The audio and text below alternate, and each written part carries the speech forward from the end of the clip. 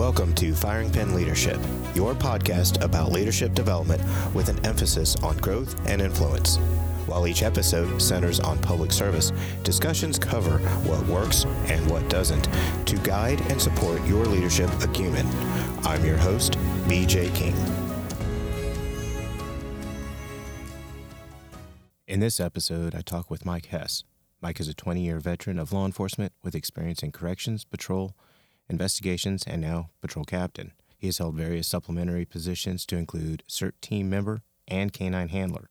Mike has also held the ranks of corporal and sergeant in patrol, and while in investigations division, sergeant and operations sergeant. Welcome, Mike Hess. What got you into law enforcement? Why choose to go into gun carrying job? So I can say as I was younger, I didn't really respect or look up to law enforcement for my own personal reasons. But as I grew older, I felt there was a need for that respect. And as I did get older, I was able to do some ride-alongs and see exactly what being a police officer meant. And that inevitably is what led me to move on from a career in retail management to get into law enforcement. And at some point, you just get burnt out on retail and you look for other options. And it was a good option at the time. What was the drive in order to progress up with the sheriff's office to ultimately be a captain right now? You know, when I started in this job, I had no idea what it meant to be a sergeant or a captain. I had no idea of what they did. I didn't understand there were different divisions within the department. So when I was hired into corrections and I could see the other daily working abilities of these other divisions, it was very intriguing. For whatever reason, I'm the type of person, I don't want to know my job, but I also want to know your job and everyone else's job. And that's really what drove me to move up and get out of corrections. And inevitably working in corrections for 16 months, it was just, quite honestly, it was boring. So, and you quickly learn you have a drive to go do cop-like activities, to do those things, to answer calls, to build community relationships. So that's what drove me to get out to patrol, even though it was scary at the time, just because you have no idea what to expect. And then to go ahead and take on those other responsibilities, you said canine and corporaling, and then became sergeant, and then detective, and now captain. Why move up? What was the major motivation for you? For me, I mean, it's quite easy to say that you just become stagnant in your position and you need greater responsibility and greater challenges. But you also realize that to move forward in your career, meaning typically financial reasons, you need that ability to step up, entailed financial gain. And the only way to get that outside of annual raises was to do that and to work hard. And I recognized that quite early on, that it did require hard work to even gain a little bit of promotion. And I was lucky in my career that the corporal was a new position to the department. So when that came about very early on in my patrol career, I was able to get that, as well as canine, almost simultaneously. Mm-hmm. So that happened. And of course, with that came what you're looking for. You're looking for a little bit of recognition, different avenues to show your skills, and you get to present it to members of leadership. What's your perspective of leadership that you have experienced and look to echo for those that you guide? So my perspective honestly has changed over the years. Initially, you think at a young age, I'm the boss. You need to do what I say because I'm the boss. It doesn't take real long to figure out that is just not true. So to learn that as a young person was really, really valuable. And I don't think a lot of leaders recognize that early on. They instill, I'm the boss, do it because I said so. But I also learned early on that there has to be a sustained accountability. Not doing that or relying on the same people to do the same things all the time and allowing folks to get by on a daily basis with not doing what is expected is detrimental to a team. And I could see that very early on in law enforcement career, because let's be honest, every work environment has that one or two people that just doesn't seem to do what everyone else does. So having that accountability was very important for me as I moved forward. Another perspective that I had on leadership was really you have to understand your ability. I don't believe in the part that everybody's a natural born leader, but there are some people that are really good at it simply because they're personable, they have experience, whatever the trait may be. So ability, whether it's learned or natural, is important in that position. From what you just described, for the ideal thought of what you have experienced, what is the transgression? What is the opposite that you have experienced that is in conflict with what you just shared? If you can describe the other end of the spectrum. Yeah. So, I mean, the other opposite end would be those leaders that really, walk around with a heavy iron fist, that are really they lean heavily on discipline versus teaching. And I'll say that's one of the things I've learned in my career, because as you would know, very early on, I was easy to get along with, but I was very strict in policy, rules, and expectations. I didn't vary a whole lot. So over my career and as I've grown, I recognized there has to be flexibility in an area that I wasn't flexible before. So I really instilled that disciplinarian attitude and changed it to still have high expectations. But if you develop more of a teaching attitude, that will help develop the people below you. So like in my current position, I've had this conversation with the sergeants and other leaders below me that if I develop my mentality into a teaching philosophy, not only will they grow to where they have the ability one day to do my job, and they keep that same philosophy to their people, they can now develop their people to do their job. And what no one recognized is everybody's job becomes so much easier because we've essentially created a level plane of knowledge for everyone that we now expect everyone to be at. So then if I know what I'm doing, my sergeants already know what they're doing, and their people already know what they're doing, my daily responsibilities and problems per se are just gone. It's easier to lead a team that's already moving forward than drag a team that is heavy in the end. And that's been my philosophy so far in the 3 months as a captain is simply that. And I think it's gone well. I think everybody's been really receptive to it. The morale seems to have gone up.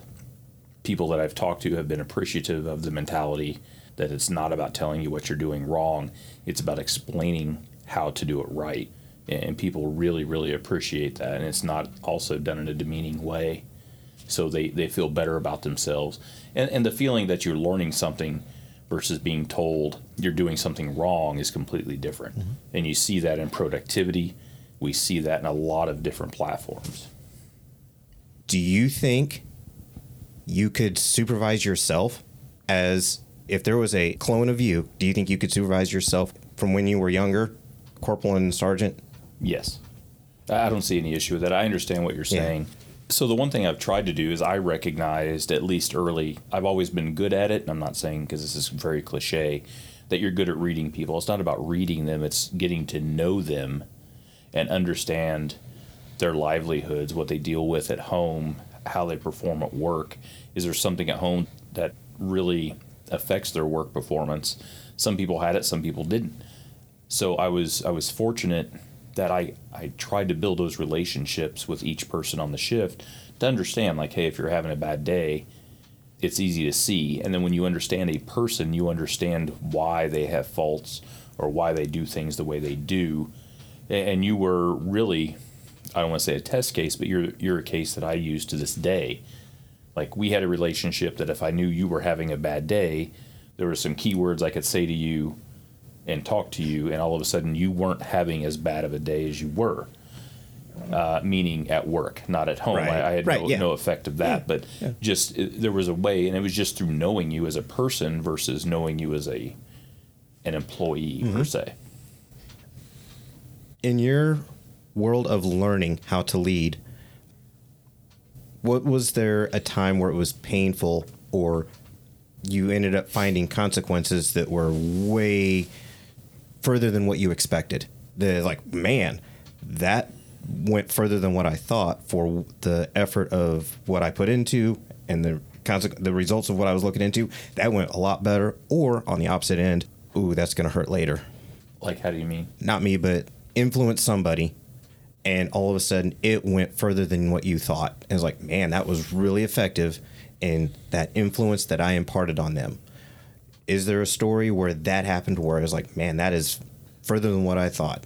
Yeah, I mean, over the course of my career, there's been a couple of people, again, you kind of hang your hat that, yeah, I'll build this relationship with this person, I'll get to know them, and then I'll understand how to deal with them or work with them, etc. There have been a couple of instances where, for whatever reason, even through communication, working with somebody, whatever, that you just don't build those relationships. Mm-hmm. And then, so if you kind of, how do I want to say, like, I don't want to say treat everybody the same, but if you work with everybody the same and you expect the same results, it just simply isn't going to happen. So there have been a few people through my career that you try to treat somebody or work with somebody the same manner that you work with someone else, meaning whether it's through problems or whatever the case may be, and it just goes completely wonky because it's not what you're expecting, that they had an opposite reaction to what you thought. And both of the instances I'm thinking of, while my intentions were good, the relationship ended up souring simply because I would say I responded in a different manner than how they thought, or I led in a different manner than what they felt was best for them, or I just wasn't clear in what I was asking. Whatever the case may be, that the relationship soured just based on how I presented myself and what I asked of them. Mm-hmm. And then that's part of the growth process that you learn. What takeaways do you have for leadership investment that you're looking at for others to consider, from the teenager and the hesitant of law enforcement but likes the authority, to the academy cadet that people aren't sure are going to be able to survive for graduation or get employed? What takeaway can you impart that you'll be good? What sort of influence or words to support for those that are thinking in a glimmer of what law enforcement could be, that maybe someday you're employee? So, doing some of the new hire process that I used to do for the years, you see a lot of candidates for various positions, and you kind of get a good snapshot of what they want and what they think. And a lot of those are two completely different things. So the biggest advice I could say to someone right out of the bat is figure out who you are as a person. Once you realize your strengths and your weaknesses, just like the cliche question that's in every new hire interview, what are your strengths and weaknesses? Most people give a mechanical answer. But if you really understand who you are and know your strengths and weaknesses, you will be successful in law enforcement as long as you're working to improve yourself and gain the knowledge that you don't know. If you're open to those things and you don't close down, you'll rapidly advance, because you'll just become a sponge of knowledge, and you'll be more personable, in my opinion, because you're receptive to everything. In this job, as you know, if you come into it thinking that you know everything, it's very quickly you become a put-off to other employees, and you don't learn anything because you're so conformed into your opinions and thoughts that you're not open to the new things that are changing. And in this job, things do change. I don't want to say monthly, but it certainly seems that way, whether we have case law, statute changes, whatever the case may be.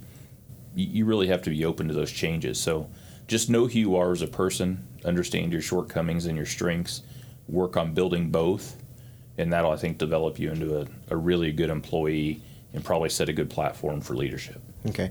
You bring up adaptability. What other characteristics are pivotal and very beneficial, not only for the potential employee, but also the current employee, in order to succeed in developing the characteristics? So like the characteristics of a good leader is kind of what you're going for? Yes, and developing that, yes. Kind of to touch on what I was saying, like really to be humble and accept the leadership and knowledge that older people have. Like I was part of the group, you always made fun of the old guys. You're the old guy and you're stuck in these old ways. But it's really easy to understand why they become that way. Like some of the quote-unquote old guys don't hang around young guys, and vice versa. So just be humble in who you are and understanding your knowledge and how to expand it. Like we talked about, the adaptability, be very flexible in who you are. And a respect comes along with it. If you respect others and yourself, that also will go a long way. It's very cliche to say treat others how you want to be treated, but it's really about respect and understanding who you are, meaning where you came from and how you grow up. Because I find that to be a bigger trigger in this job than anything, is really how you grew up and the values that were instilled upon you at a younger age, carries over to now and how you've grown. And that is how you treat people or how you view people. Some folks, how they grew up, they can't relate to the very poor people, not because they don't want to, they just don't understand it. So if you're open to understanding, and I guess really it's about empathy, is just really being open with yourself, it'll go a long way. What do you have to say for those that are having a hard time holding the line of wanting to keep their job, but they're not sure because the sign of the times of cops getting fired, cops getting prosecuted? What is your suggestion for them to consider for they're good people. They have good intentions. You can weather through this. What do you have to say to them? That's really a tough question because it's easy to, sit back and judge someone. Really, just hold the line and stay the course simply because everything does work out in the end. And what I mean by that, as long as you maintain your knowledge and your training, keep up to date on the new status of new statutes, laws, policies, procedures, all of those goodies. That'll keep you in the green area. So that's probably the most important part. And understand law enforcement is in a nationwide shortage. Literally every agency that I know of is short people, a lot of people. So, but I think we're starting to see a rebound from that by higher attendance in police academies, at least locally. So I think we're going to have a rebound of that. People have understood that it was kind of a scary thing to be a law enforcement officer. But I think they're also seeing that those major problems aren't as widespread as it seems. So I think once everyone recognizes that it really is about training and knowledge and not any other factors, that it's easier to maintain your job and keep going in the direction you're going. I mean, if there was one thing I'd like to instill, and it's one thing that I've learned, and it was fairly recently, quite honestly, is when you're a leader, you have to lead. And that's easy to say, hard to explain. But really what it comes down to is accountability cannot be the only way that you lead people. It's easy for me to hold different supervisors accountable for their actions or how their people's actions, but overall that just doesn't change anything. So the leader, meaning in my position, I need to lead by example to the sergeants below me, as well as holding them accountable. So it's not just about accountability and you do this because I said so. I need to lead by example. I need to lead by knowledge and hold them accountable. So I think there's a multifaceted component to leadership, that it can't be just one thing or the other or three things. It really needs to be kind of broad spectrum on and encompass everything that you know, meaning you need to be personable, you need to be open with people, you need to understand their needs and wants. You have to lead, you have to hold them accountable, and you have to be a disciplinarian, and there's a fine line between each one of those. And successful people maintain that on a daily basis. Unfortunately, young leaders and unsuccessful leaders sometimes have some of those qualities, but not all the qualities, or don't know how to navigate through each one of those. You said earlier that when you were younger that you were more policy driven, by the word and all that. Do you see that you are still that intense on keeping to what the policy says and working solely within the statute and Constitution and black and white, so to say? Are you still that way? And is that something that you would want your supervisors to continue as well? Yeah, make no mistake about it. Constitution, statutes, policies and procedures, best practices, those are black and white in my opinion, and I operate under that fashion. What I was getting at is there's flexibility on how you do your job within policy. So a lot of folks like to see a checklist of how do I do this? Well, it's not A, B, C, D every single time. Sometimes it's only A, B, and E. And as long as someone recognizes that they have flexibility in their job, as long as it falls within those policy guidelines, it's fine. And I like to tell people that because a lot of the younger generation doesn't understand that.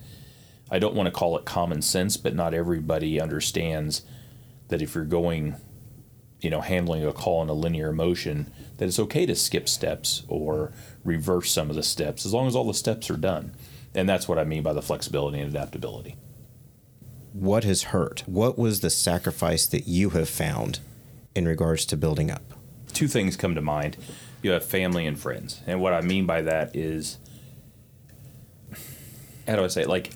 It's easy to be work friends with people at work. I didn't necessarily feel comfortable becoming close friends with people I work with, simply because I was afraid that once I did get into a leadership position, that I would have trouble basically separating those two. Mm-hmm. And I know that is a common issue in this line of work. So while I wasn't trying to be off-putting to people, I didn't regularly hang out with coworkers outside of work or go do things or take trips or any of that. So I feel like I did sacrifice that because I see people with those close relationships and, have a good friend of theirs works on another shift or works with them, whatever. And that's really, it's envious, But I do know I sacrificed that simply because I knew that may not be a good idea in the long run. And the other side is family. Like, it's not about leadership at the time. It's about showing yourself worthy and increasing your work performance. And some of that led to the overtime, the call outs, things of that, taking on those additional assignments as they come up, which does sacrifice a little bit of family time. Now, make no mistake about it, my family did not come second, and I did get the quality time that I needed. But there were times, maybe on a holiday where I volunteered to work for someone just so, they may have the 4th of July off or Christmas off or something like that. And those times my family was very understanding. So I feel great about that. My son was definitely understanding of it, as long as we got our quality time. So I feel like that's the biggest sacrifice that a lot of people make on a daily basis in leadership areas are those two things. Is there any way to compare the sacrifices that you brought up of family and friends? Is there any sort of correlation, any sort of similar world if you were to stay in your previous profession in merchandising retail? Or is it all the same? It's probably very similar, because just like if you're in retail management, you're with your work folks just as much as you are your family. So it could be said in the same way. But I feel like, in my own opinion, it was easier to make friends at the retail level than it was with law enforcement. Because at the retail level, generally there is a larger variety of people that you're exposed to on a daily basis, simply because they employ a greater amount of people to maintain a store. And this, I guess my experience is dealing with a little bit bigger box chain store, not Walmart. So, and that's where I would say that, like, I seen more people, even though they were the same people, I seen more people on a daily basis. To where in this department, I seen the same, dozen people like every day. So I think that's, even though the experiences I think in the long run are the same, I didn't feel the challenges were as great in retail management, just because I know mistakes are made, but you don't think of retail management as being a mistake-driven field. And if you do mess up, what do you mess up in the retail world? It's a little bit, and not as catastrophic, I would say, as something in law enforcement, simply because if I make a mistake, that could have catastrophic consequences on different levels. So not to downplay the retail management level side of it, it's simply just saying the mistakes are different. And so building those bridges in retail likely had less consequence than doing so on the law enforcement side.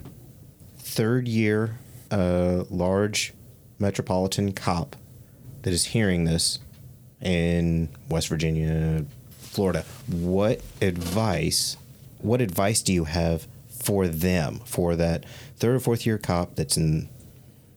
The only thing that comes to mind quickly is the third or fourth year, just understand you don't know everything. So understand there's a lot more knowledge coming your way, and you're going to grow dramatically in that 5th, 6th, 7th year. Okay. So continue to expand your knowledge, continue to work hard, and if you're not already in a leadership position, typically by those 5 to 7 years is where you start seeing those entry-level spots open up, and then your opportunity for growth really becomes apparent, and you'll quickly learn who you are and how you're going to be able to move up through the leadership chain. What is the hardest perspective of guiding others? The hardest part? To me, the hardest part is always finding that happy balance of being overbearing or not bearing enough. It's, are you assertive enough or not assertive enough? And then also determining at what point do you just need to say it how it is. For the most part, you're politically correct in a sense, and try not to hurt others' feelings. There are some times when everybody has emotions or something has gone really awry, and you just need to address the situation for what it is. And you need to make yourself very clear on the point you're trying to get across. So finding that happy medium on how to balance those three things is sometimes difficult, because while it may be a big deal to somebody, it may not be a big deal to you, so others may judge you for not being responsive enough. And what might be a big deal to the leader may not be a big deal to the employee. And so if you come across as overbearing or over assertive, then people really take offense to that. So I think there's a fine line in between those things. In regards to thinking strategically of where you're at now for those under your guidance, I break it down into the operational level, the tactical level, the how, and then the strategic, the why, in order to get everything else operational in order. What are you looking at strategically for the staff, the division, within the mission of the department that you work for? What is it that you're looking to align for improvement strategically for the long run for the next 145 years that the sheriff's office is intact? So the main thing that I was very, very adamant about when I took this position was to develop a relationship with the supervisors. And as I talked about earlier, I want to develop them to a point where they feel like they could do my job. And so if I instill them, and if we pass that down to their employees on each shift, like I said before, everybody's job gets easier. That's really strategically what I'm looking at is growth and development, not discipline.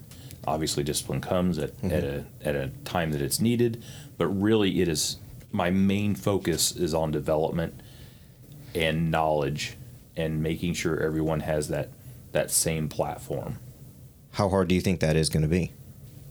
I think it's very hard, and I say that because we've had shortcomings in training, which every agency, it doesn't matter where it's retail or law enforcement, has shortcomings in training at some point, and then you realize policies become archaic, training methods become archaic, technology changes, policies, statutes, everything changes, and I think where we are is kind of at a transition point, at least for our department, that our knowledge needs to catch up to where we need to be to make sure we're trained adequately.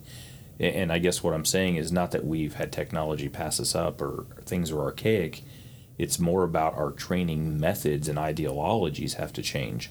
We've gone from a standardized, policy-driven like training process, which is fine and it's adequate and it meets liability needs, but we haven't been as flexible to think outside the box and still grow people and train them as we have been. We've never been. And I think we're at a time that you have to be flexible and you have to think outside the box. We have to figure different avenues of teaching somebody straight out of the academy that's wanting to do this job. It can't just be strictly, here's your policies, here's your procedures, this is your knowledge mastery checklist, let's go to FTO. We just need to think outside the box and build different levels of training. So what I've instilled into the current FTOs in our department simply is that I want you to make sure these people know everything. I want to make sure you document everything that needs documented, but I also want you to teach people what it means to be in law enforcement and how you handle people. Not necessarily how you handle the call, but how you handle people. How do you talk to them on a daily basis? Recognize that people that live in a certain part of the county just have an overall different, I don't want to say attitude or mentality. It's like we have a very good distinction between rural and urban. Mm-hmm. There is a different perspective as opposed to talking with someone, a young person in the city, as opposed to the grandma out in the county that lives on the farm. She has a different perspective on the expectation on how we present ourselves within our capacity. And you hit it right on the head, like the perspectives of different members of the community based on their current situation or what they do for a living is just different, and we just have to recognize that. So like you said, the grandma is going to treat you different than an 18-year-old in the city that is just a witness and would rather not interact with us. Yeah, some folks just don't have any interest in talking to law enforcement, and the 80-year-old grandma might invite you in for coffee and cookies that she just made, and knowing how to respond to each is very difficult. And quite honestly, that was a challenge I faced young in my career. Was I've been on those calls where it's an older lady, she grew up during the Depression. She understands what it means. She respects law enforcement. She just has literally no idea what you do. So she invites you in, and it is rude if you say no to them. Mm-hmm. So to understand, just going in and building that relationship is very important. It's just as important as talking to the 18-year-old in the city who has maybe a negative view on law enforcement. Both of those carry the same weight because you can quickly sway someone just in sitting down and having a conversation with them. It's weird. It's never comfortable to have to sit down in a stranger's house in full uniform and not only visit with them, but eat something they're giving you, which is which everyone's hesitant in this job. Just like, hey, take this cookie and eat it. You're like, I don't know. And you don't want to offend them either. Yeah, and then you get on the other side, you don't want to offend them. So you're going to eat the cookie knowing damn well you may not like the cookie, but it's just to build that relationship and ultimately get what you need out of it for whatever reason that you're visiting with them. Hey, I want to thank my guests for their insights on leadership. I also want to thank you, the listeners. Don't forget to follow Firing Pin Leadership on social media, which includes Facebook, Twitter, Instagram, and YouTube.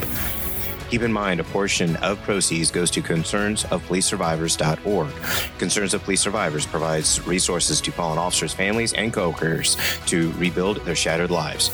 COPS offers training and assistance to law enforcement agencies nationwide on how to respond to tragic loss of a member of the law enforcement profession. Take care, and God bless.